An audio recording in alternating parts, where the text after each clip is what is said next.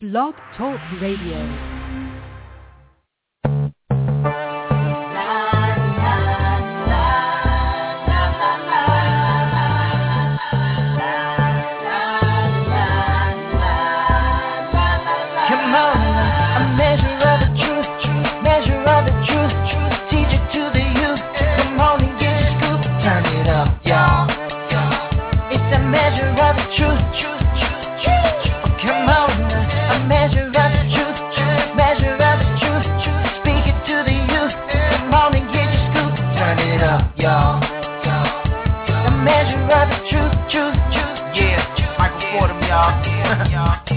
Measure of truth, Sauce Radio. Yeah, now those other stations out there, they always got something to say. Sure. But not this station right here. We don't just got something to say, y'all. We got the truth. Let's go. A measure of the truth, measure of the truth. Teach it to the youth. Come on and get your scoop. Turn it up, y'all. It's a measure of the truth. Come on, a measure of the truth, measure of the truth. Speak it to the youth. Come on and get your scoop. Turn it up, y'all. A measure of the truth, truth.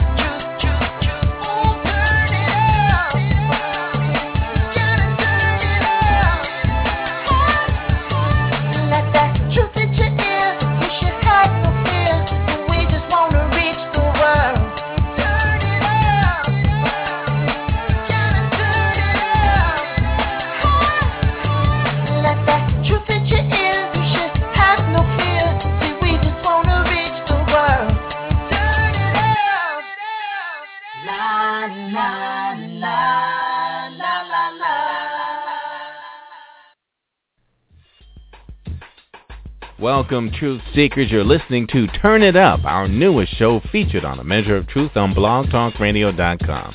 Turn It Up is all about independent recording artists of all kinds. R&B, rap, jazz, neo-soul, rock, gospel, or any random genre you can think of.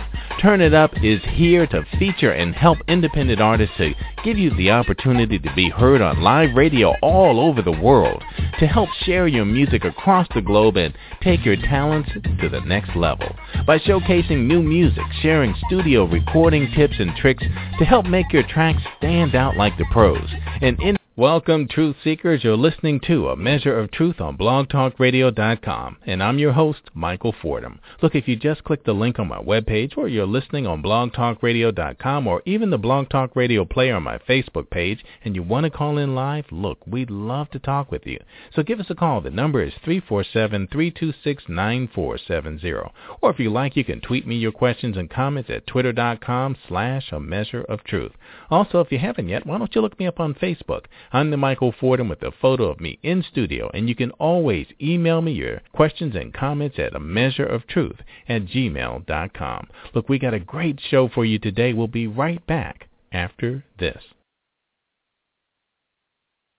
We live in a world today where broadcast media has fallen from its once lofty pedestal of the primary source of accurate, concise news and information to an industry in a state of panic, faced with the ongoing challenge of monetizing digital news due to the intricate open-source complexities of the Internet.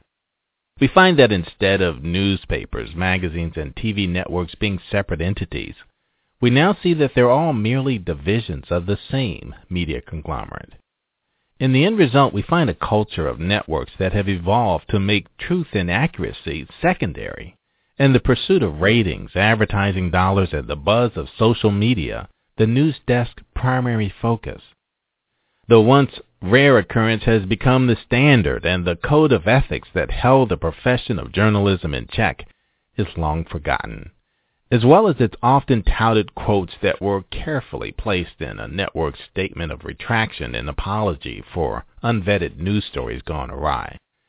The factual basis for news has taken a back seat to its emotional value and viral potential.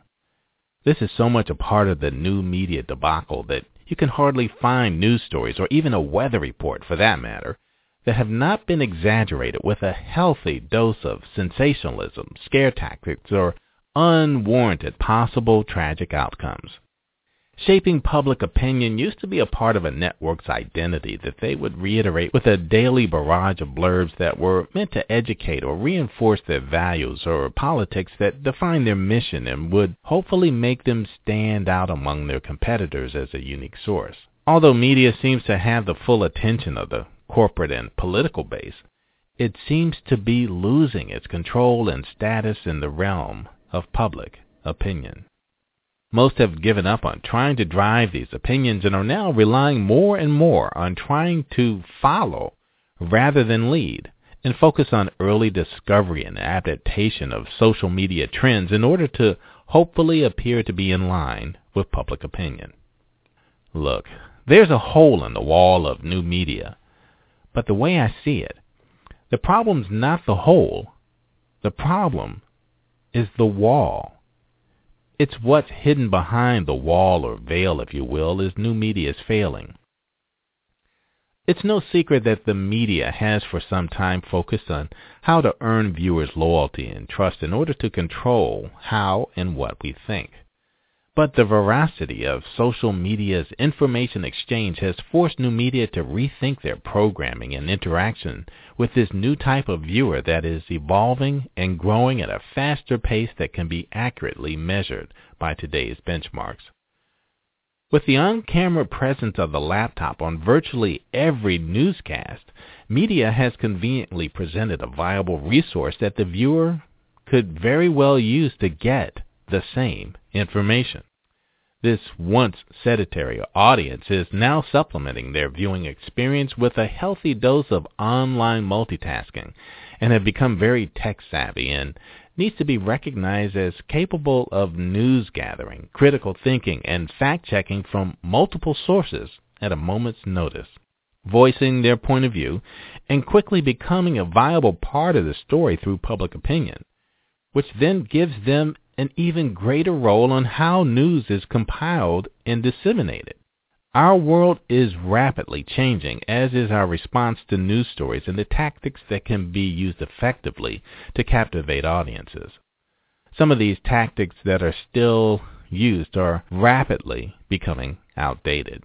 For example, when I hear a news teaser that tells me that I would need to tune in at 10 or 11 to get the full story, I'm no longer at the mercy of the network. As a matter of fact, if I am indeed interested, I search the topic myself on the internet to find the information that they would want me to wait to hear. And I find that by the time the story airs at 10 or 11, 1, I have more information on the same story that was presented in the newscast. 2, I have already had plenty of time to discuss it in detail with my wife and form my own opinion. 3, tweeted, posted the topic or news story on Facebook and Google+, LinkedIn from the sources that I've found. And 4, I've had the time to respond to the comments from the network of friends and responders. And 5, by the time the story airs at 10 or 11, not only am I not further informed by its 40 to 90 second contribution, I'm also unimpressed. Am I the only one who takes this approach? I think not. This is rapidly becoming the norm. Just as YouTube has fostered a culture of content that is promoted after it's produced based on its organic interest and buzzworthy measure on the social media trend curve, we find that new media's attempts to manufacture or counterfeit this kind of response has led to awkward, failed attempts that merge new media concepts with old production standards that, in effect, creates a random hodgepodge that often falls short on both production and execution. Just as Facebook has shown it's far better to go to where the traffic is than to spend the money and resources it takes to drive traffic to you, we see a new paradigm in web analytics that has a repeating theme that reveals that the free, trending social media solution that everyone's talking about is what's more often the most effective. Now that the public has fully embraced this powerful new tool of social media, and can now dictate by their actions how and where they would like to receive and align themselves with sources of news and information. It's clear that some changes need to be made. Although I do have some answers due to over a decade in media and some astute observations, I can say this. What is most important in this ever-changing world of new media, information technology, and social media is that new media visionaries stay focused in order to get that first glimpse of what's new on the horizon and project and plan for its potential impact and opportunity accordingly. So it's imperative in order to gain this advantage that first and foremost that we are at least looking in the right direction. I'm confident to say that I'm looking in the right direction, and I'm in the process of perfecting a system of digital media standards that produce social interaction engines that will easily power the social media vehicle of the day and quickly be dropped into the new media model of the future. It's not as difficult as one might think. We just need to see our viewers as trusted partners and not a captive audience. I predicted the death of the printed newspaper back in 2004 for this very same reason. Now, you would think that with all this talk about what's wrong in new media, that I would have all the answers. Well, I don't. But I promise, though, that in the near future, it will be very clear that I have taken up the banner to be a key player in this new media transition, and I have committed myself to do my part to rage against the machine. But this is a major undertaking that, although I've laid the groundwork, it will require the support and expertise of some very talented and dedicated individuals. Believe it or not, I think I've got that part taken care of. I have put together my own dream team of visionaries, if you will, that are some of the most dynamic, forward, critical thinkers that the industry has never heard of. Well, not in this capacity anyway. And our unorthodox approach to new media standards will be a catalyst for change and a successful transition. But honestly, our work has just begun.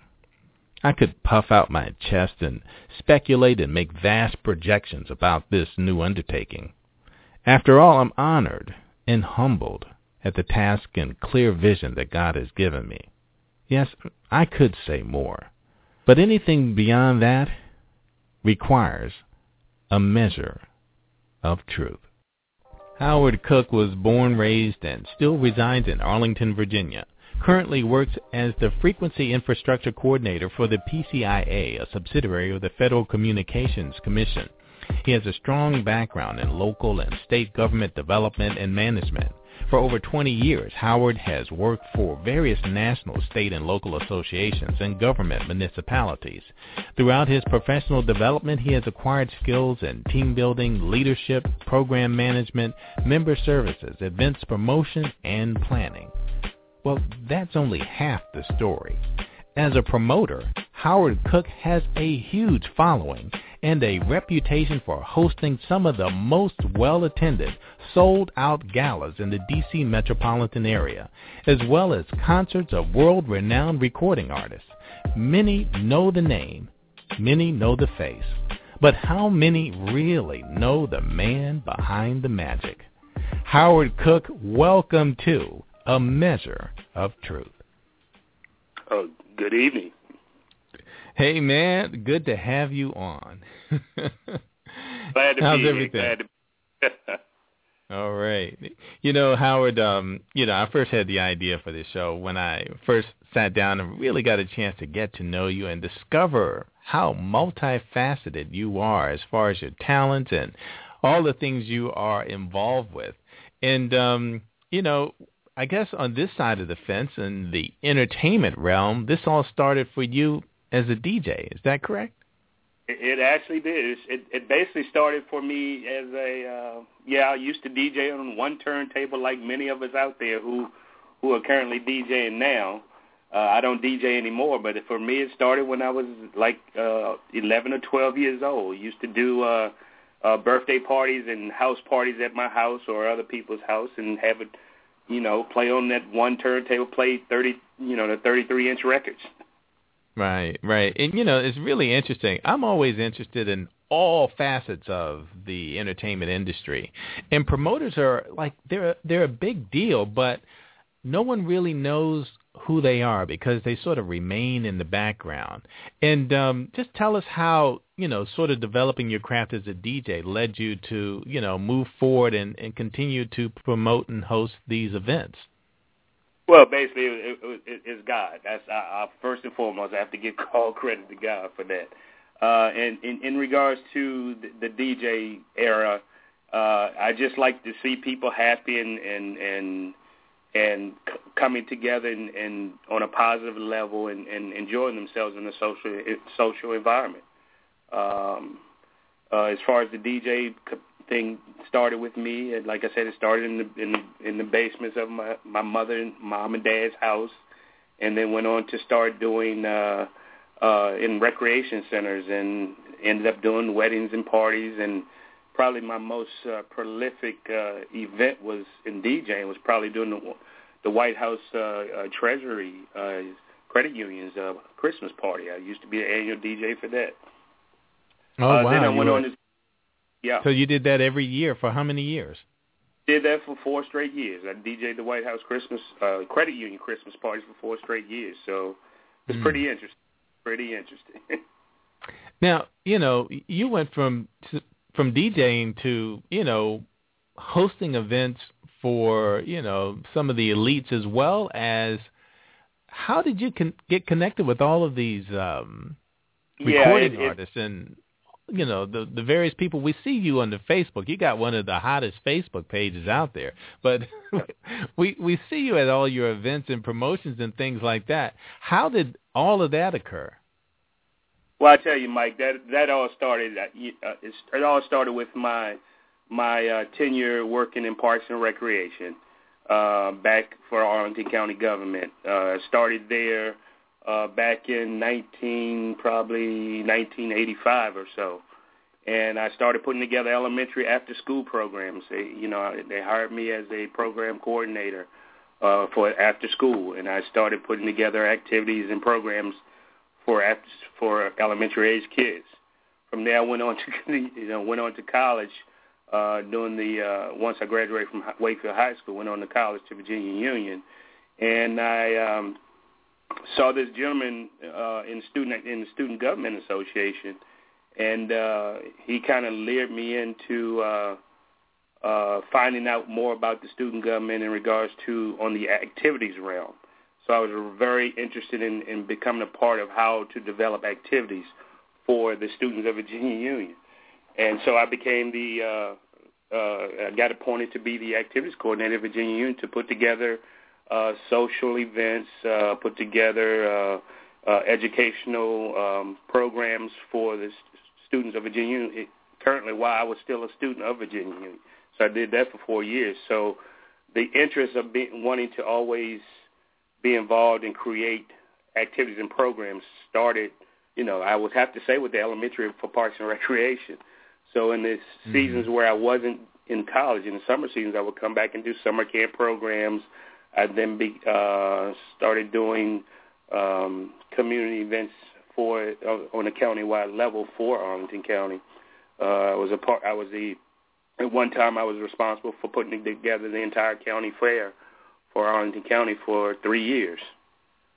So now, this is the thing that gets me, Howard. How when you come up with ideas and concepts and things that you should do, wow, the logistics behind that is the really complicated part.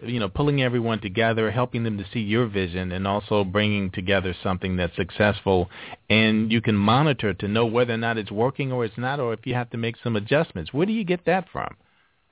Well, I have to say it comes from my spiritual base, and I'll start with that because one of my favorite verses, scriptures, is Philippians 2, 3, and 4, where it talks about not being selfish or ambitious or conceited, and be humble and count others more sufficient than yourself, and also to take their interests, not just my own interest, but their interests as valuable as my interest, and that's probably how I started to get more involved in promotions. Is that I started listening to people and watching fellow promoters put on events, and then taking that and adapting those, the best practices of those, and turning them into things that I knew I could get people to come to that would enjoy them.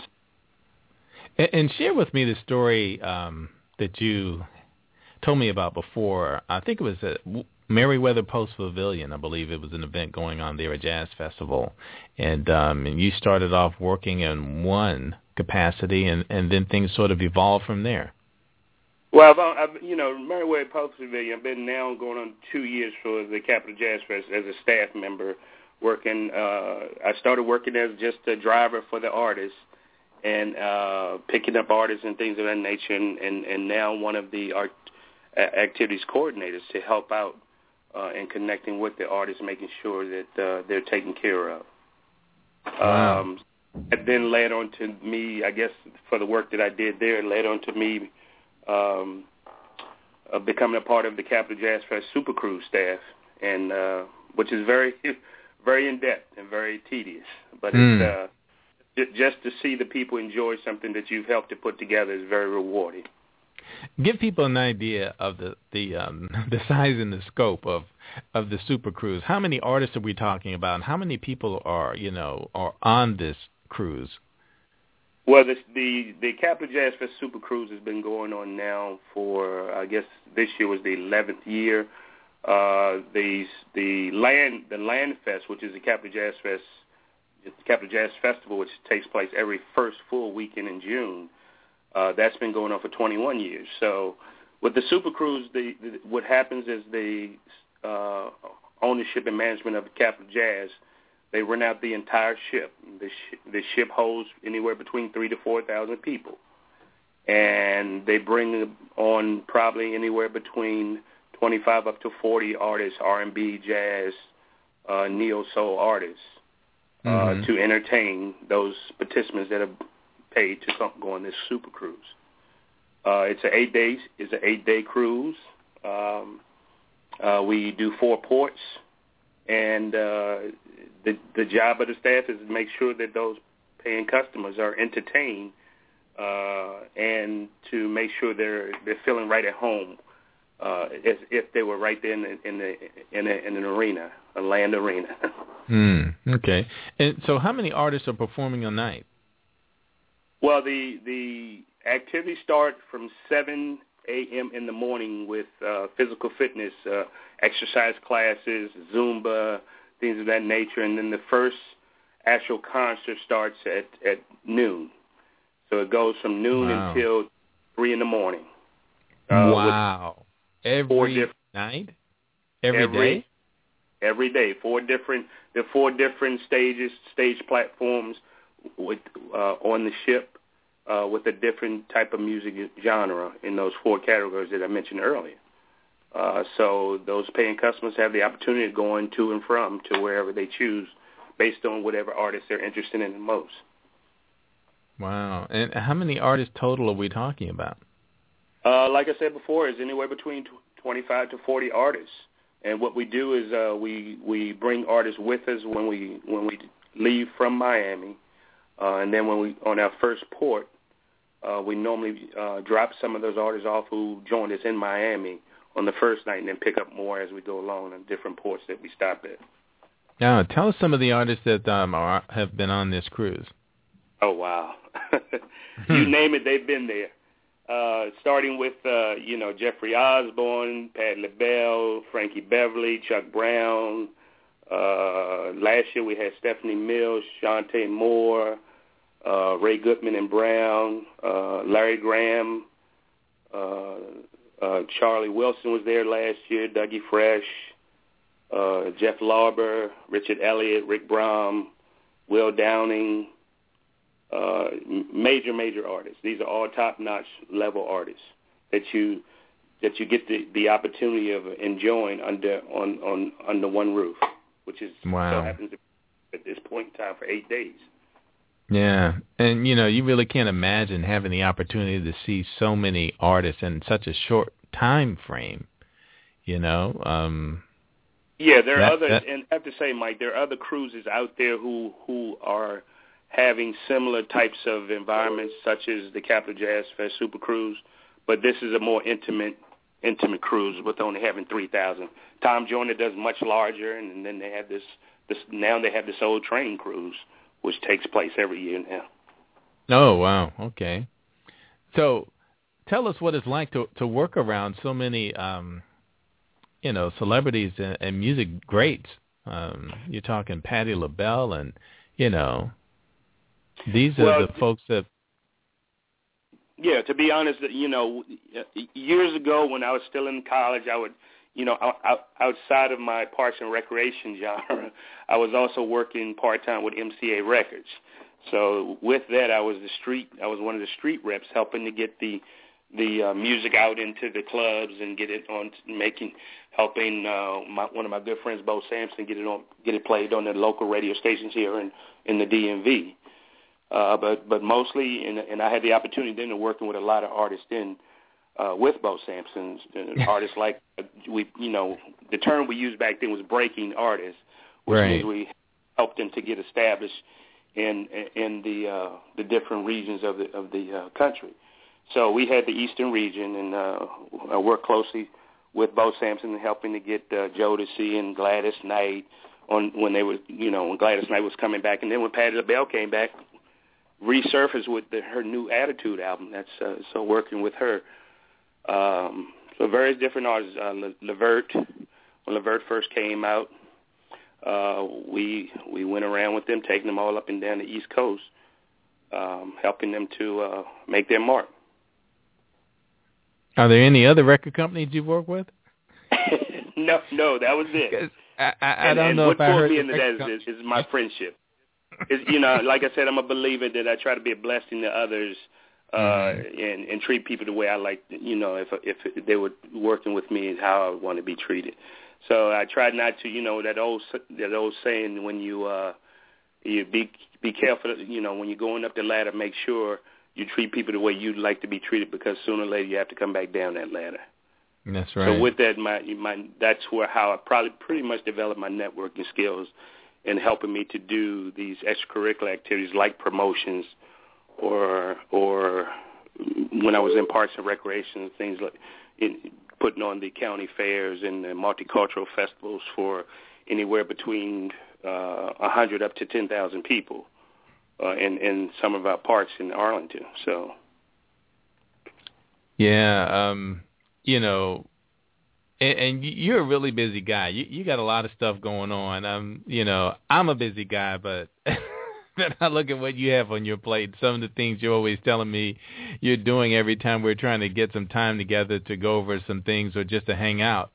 So it's amazing how you fit so much into your schedule. But, all of these different disciplines and all of these different areas you have expertise in.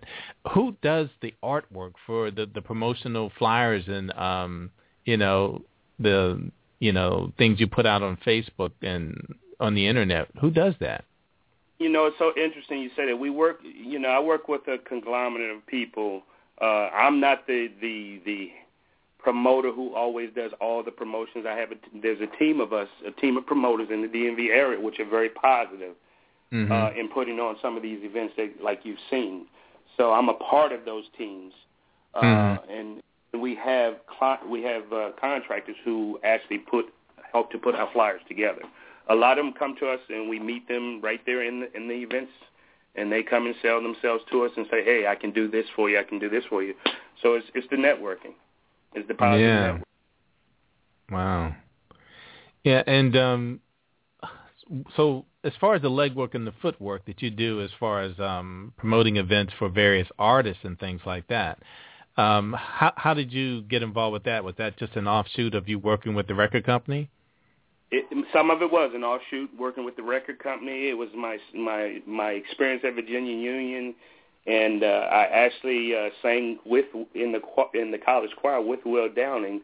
So that's how our friendship developed at Union. Dude, I did not know you could sing. Okay, here we go again. Too much. Don't tell our pastor. He might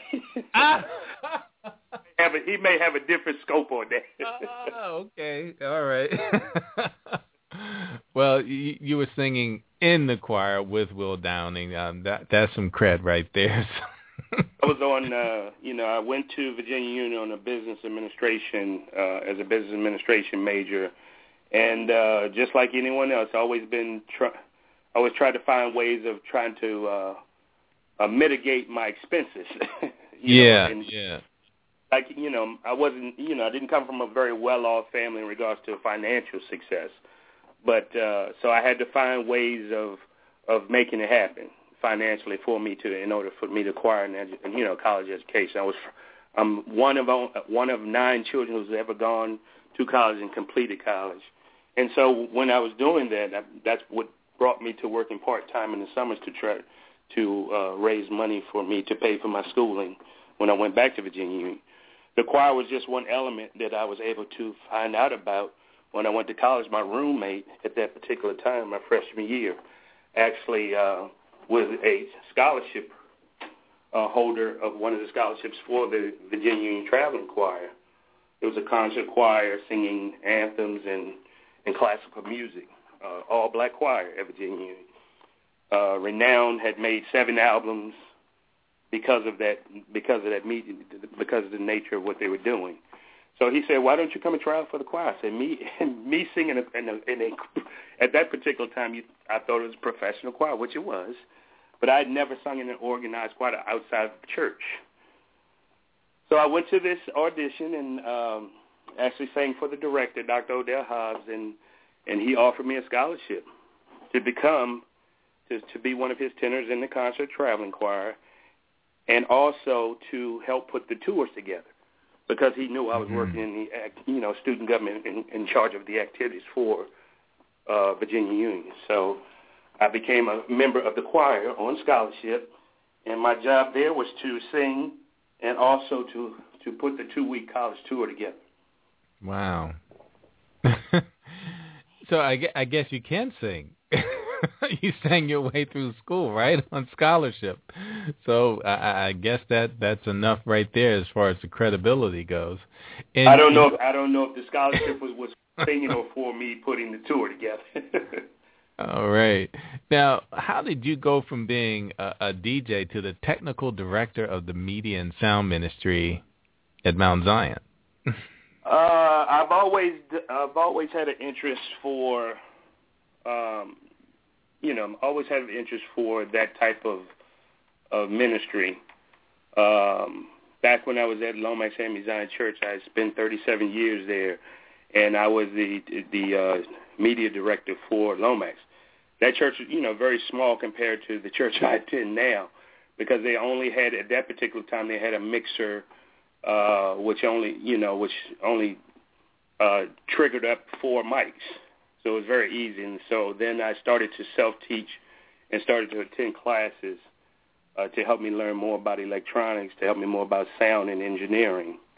And that led me to, when I finally joined Mount Zion, I was going back and forth from Mount Zion to Lomax for a year before I actually decided to transfer membership and join Mount Zion. From that, I started to, I wanted to be real low-key, because at Lomax, I was directing 4 choirs at that time. I was the music chair for the church. I was also the director of youth, the director of men's ministry, and singing as well as doing the small media stuff that we had in place there. Like I said, media at Lomax was nowhere near what, as you have seen at Mount Zion right now. We didn't have TV, didn't have to worry about internet, didn't have to worry about streaming, didn't have to worry about monitors and wedges and PowerPoints and things of that nature. Right. So once I got to Mount Zion, to finish up with on your question, I said I was going to remain low key, but God has a way of once He gives you a talent, if you don't use, I'm a strong believer, if you don't use the talent that God has given you, then He will take it, because you have not used His talents the way He has given them to you. Yeah, well, you definitely overuse yours, and you would need God in order to be able to do all that you do on a weekly basis and a daily basis. it's amazing to me because there's still some things we haven't touched on yet. Some of the work you've done with the Park Service and some of the programs you put together for youth as well. I do want to touch on those. But you say to me that you're sort of going in another direction with your promotions and things like that as well. Tell us about that, and what do you feel and what do you see as a way that God wants you to use your talents in the future? Well, I'm not we always say we're not ministers in one sense. I'm not a minister in regards to being inside of a church and preaching every Sunday, but I do believe that God gives us the tools to go out and help to bring souls to Christ. Mm-hmm. And through that, I've kind of tried to learn that direction and taking it to how I promote. I mean, I'm not the type of promoter that goes out. Sure, I love to enjoy the events, but when I'm there, it's all about making sure that those people who have taken the time to come out and support what you've done are enjoying themselves in a way that's professional, in a way that is fun, in a way that is respectful.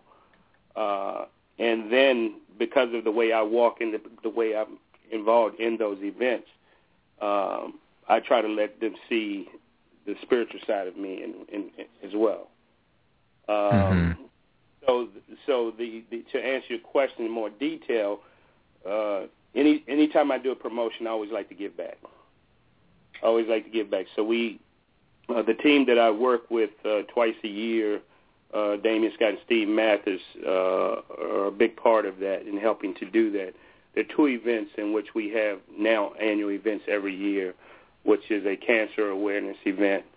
It's always in July. We call it the Pink and White Affair, where we bring awareness to all types of cancer. And we have an event, and we try. And then from that event, like the event we had this past July, we had over 3,000 people at that event. And we try to make a donation to give back to cancer awareness. So whatever event that I'm a part of, it has to be something that draws some kind of positive outcome from the event in order for me to be involved in it. Wow, that's great. Yeah, that's really good. And there's actually a movement going on with more and more companies actually establishing business plans that will do just that as well. They actually are building it into the business plan how they're going to give back and how they're going to donate.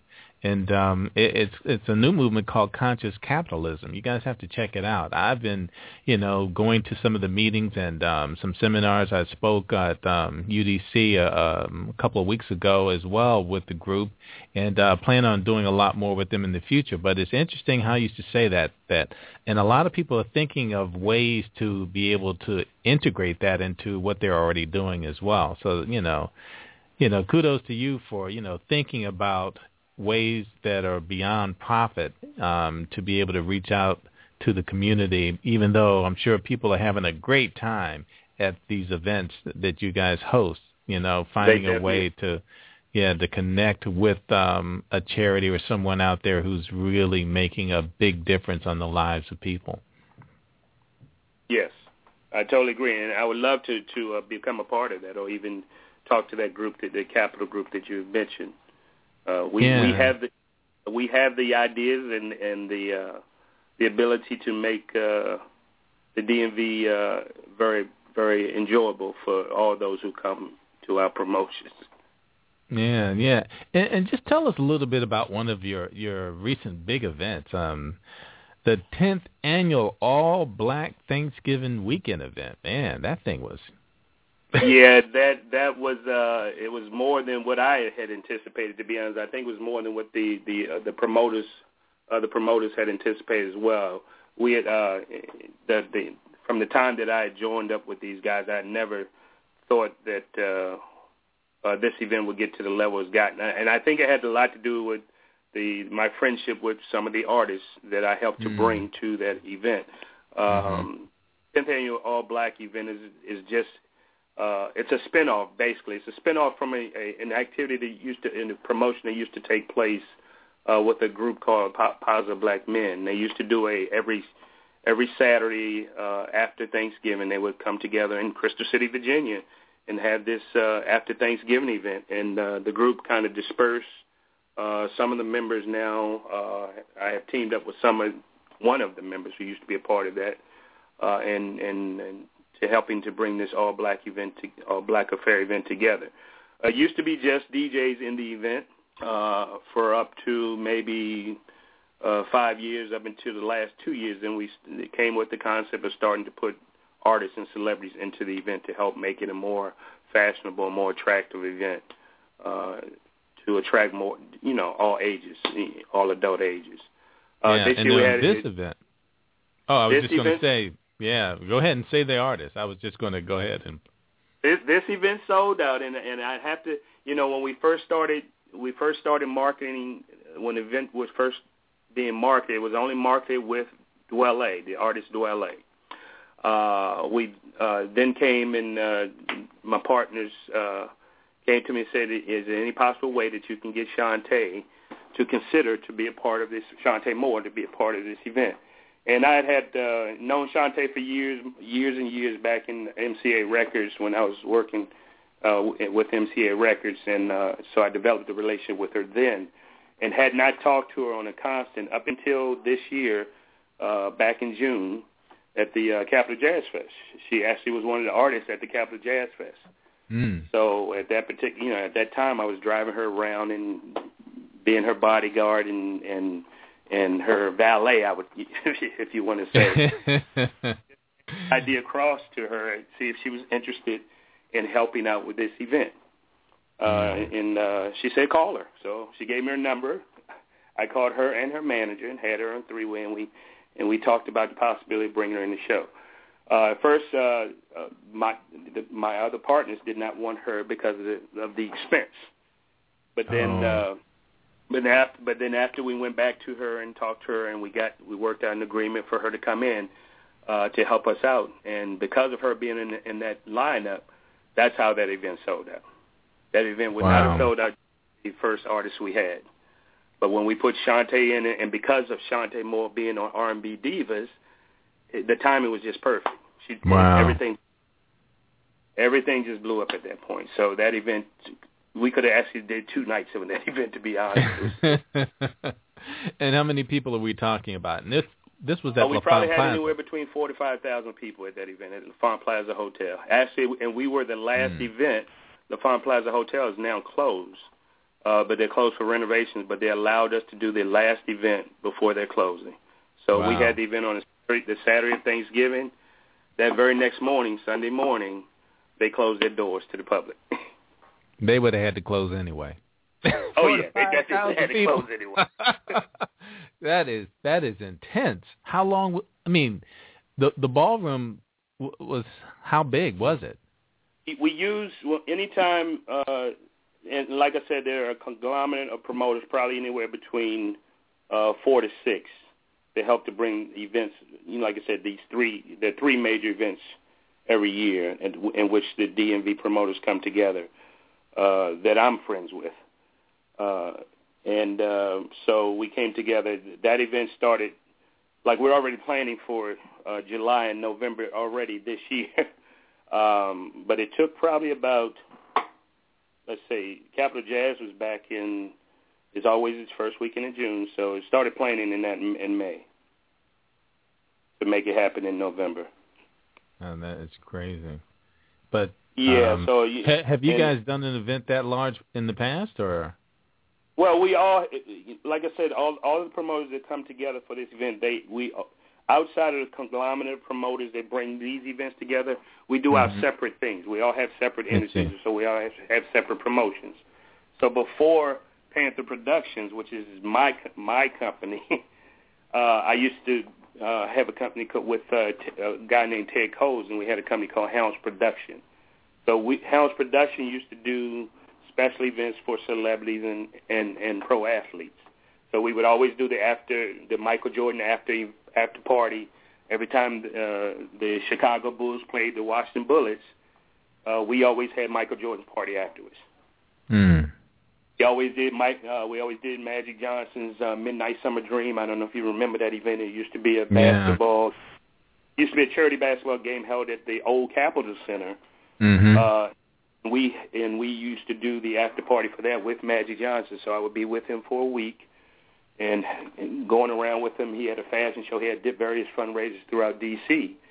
And during that week, I would go out with him and Charles Barkley to help promote this event. And so we were the ones who put the after party together. And we had an event for him that year. It was 10,000 people at the Omni Showroom Hotel in D.C. Wow. On top of that, House Production, we always were the group who would go. We would follow the NBA All-Star game around. In whichever city it was in, we would always have the closing party for the NBA All-Star weekend. Wow. Dude, then I got out of it back in 2000. I took a break. Right. Took a break in 2000, just to lay low for a while. I was burnt out. Mm-hmm. And also I was director of youth at Lomax, so I wanted to give more time to the youth at Lomax at that particular time. And doing the events planning the promotions was not a part of my agenda at that time. So I took a break. But then in 2009, someone came to me and asked me if I would help them with an event. And that's what got me revitalized again to do promotions again. Wow. And, you're a busy guy. As a matter of fact, I could hear that you were doing stuff while you were talking to me. Yes, it was. You're so busy, man. I'm just happy to have you on for a couple minutes. And I understand you got things you have to do, but that's cool. But not at all, Mike. Never too busy to do positive. With all the things you have to do, the last time I spoke with you, and there's always something new. You tell me that you are a basketball referee as well. Wow. That's yes, crazy. I've been refereeing for, I just started my 30th season this year. And I do scholastic ball, AAU, and recreation level basketball. I've done some semi-pro games in my earlier years, but now it's pretty much just scholastic and recreation in AAU basketball. But yes, been official for 30 years. Love it. Yeah, that's yeah. way of keeping my cardio up, I guess. So I average anywhere between 10 to 14 games a week. Really? Yeah. And you have a full-time job. Have a full-time job. Got to. So got to pay the bills. and you do all of these other things, and yeah, I don't know how you do it, Howard, really. So, Mike, to be honest, like I said, if it wasn't for God, I wouldn't be able to do it. My dad told me something when I was younger, and I never understood what it meant. But he used to always say, well, you never get any rest. He said, well, I'll get some rest when I'm called up to heaven. That's when I know I can sleep as long as I want to. Well, I'm just going to pray for you and hope you get some rest before then. Yeah. No, but it's fine. And it's so interesting with the promotions, Mike, is that every promotion that I'm a part of doesn't mean that I'm out there in the promotion. I may help on the end, and I'm a big-time behind-the-scenes kind of guy when it comes to events planning and promotions. So I like to help to create and put things together. But it doesn't necessarily mean that I go to every promotion. It just seems like that from the pictures. Of course. Oh, man. Well, it sounds like, Howard, you have a lot of fun, and, it's good to see you on Facebook all over the place, and, with the celebrities and all the regular people, too, with the genuine smiles on their faces, knowing that they are, happy to be at a party that they know that you have something to do with, and your reputation precedes itself, and, I'm looking forward to trying to get to one of your events myself. Well, anytime you want to, just let me know. And you mentioned party, and I don't like, I'm not an advocate of parties. I'm an advocate of an event or an experience, and that's in help in developing these things. That's the one thing that I try to direct the energy in, is us giving the experience to those people, those clients who are coming to that event. Oh, that's awesome. That's awesome. So what do you have coming up next?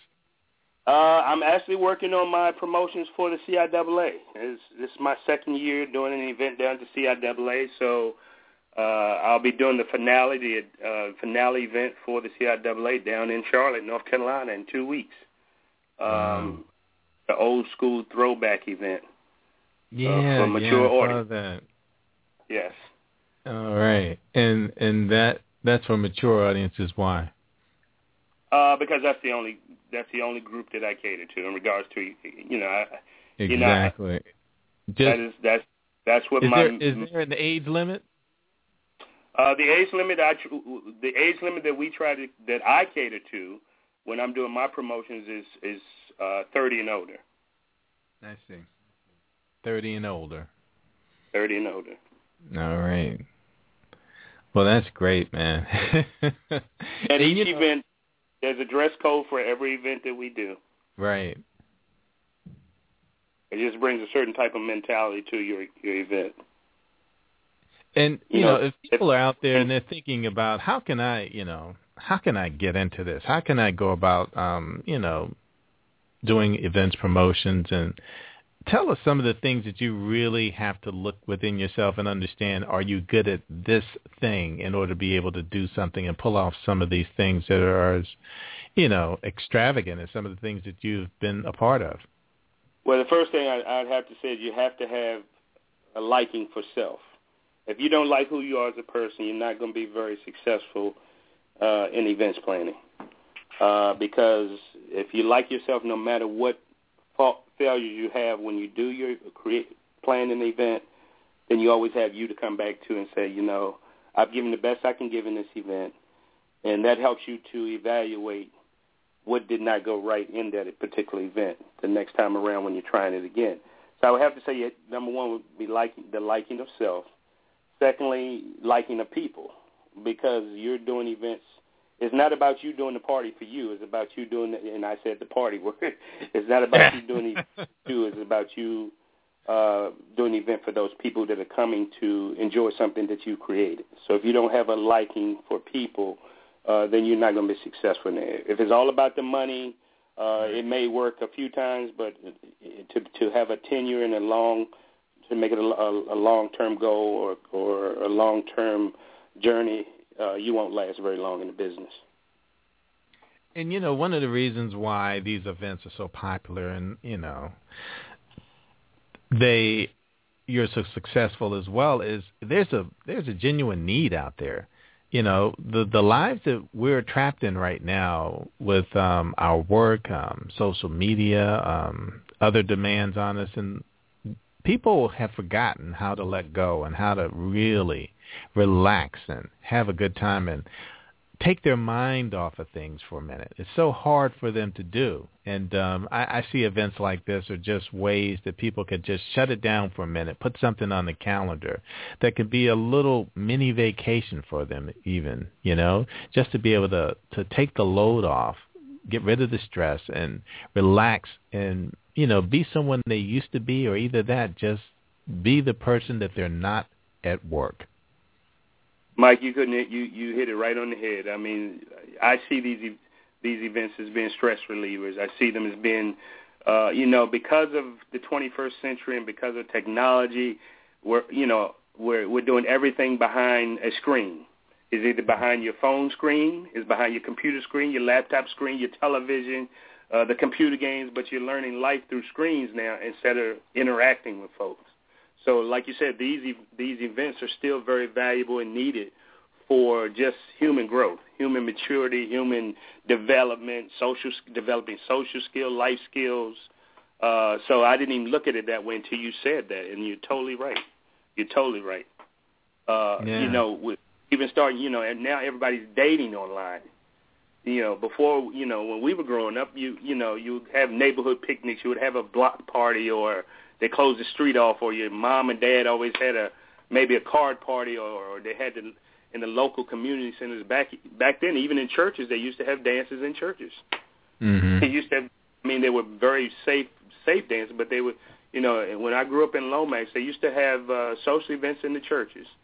Of course, you didn't have alcohol, but they taught they taught you how to interact with folk and how to express yourself in a way that was respectful, in a way that breeded connecting with other individuals, and that helped you become the person you became. But now you were learning everything, like I said, behind screens. Yeah, and it is a shame. The interactions that people have now, that used to be that there were more, and I really want to touch on this because it's the real world, but nightclubs have gone from places where you would mingle and dance and meet people and interact to places where you would sit down and it's a lounge and the music isn't as important, neither is the DJ because, nobody's dancing. So the interaction has changed, and socially, we have changed quite a bit as far as what we do when we go out. You'll see people who go out with a group of friends and never interact with anyone else the whole time they're there, and exactly right. And it's a shame. So, what do you think? If I may ask you a question, what do you think has caused that? Well, of course, it's social media and our addiction to our phones and to our online communications and us forgetting how to be present in the now. Everyone right. is always looking at something that can happen in the future or that is going on someplace else or that is occurring in a virtual space that doesn't matter. It has no real consequence, has no real history. It's just an event that really is fictional, and people are buying into it as if it's real life, and it's not. Yeah, you're totally right. We got to have the latest gadgets in order to make ourselves feel more important, I guess. So, it's like I said, and you reiterated on, it's social media. Yeah. I mean, social media definitely has its pluses, and for absolutely. Event planners such as myself and my partners, from it's prevented me from now having to go out in the streets like I used to do when I first started promoting, putting flyers on everybody's car. I would go from club to club right at the last hour, the last 2 hours before the club's closed, and try to catch at least put flyers on as many cars as possible before the clubs got out. Now I have social media, Facebook, Cloud, Twitter, LinkedIn, all of the other different social mediums, and it allows me to reach even more people than I was able to reach, and less time consuming. I can press a button now to get the information out. Yeah, so it does have its plus. Absolutely, and I think we just need to find more ways that people can use social media and these new connections and interactions in a healthy way instead of them being exploited by people who just want us to buy something. And, right. If we can ever get there, we can turn this thing around. And that's what's going to happen because generally when something new is out there and there's new technology, that's generally what happens. The conglomerates will take it over and use it first and, again, try to get consumers corralled in one direction or another to purchase, goods and services. But once we figure out a way to take this back and to use it for our own purposes, I think that this can all be good as well. And do you think it will come back? Do you Absolutely. think it will come back in a sense the way it will never be the way it used to be? I guess.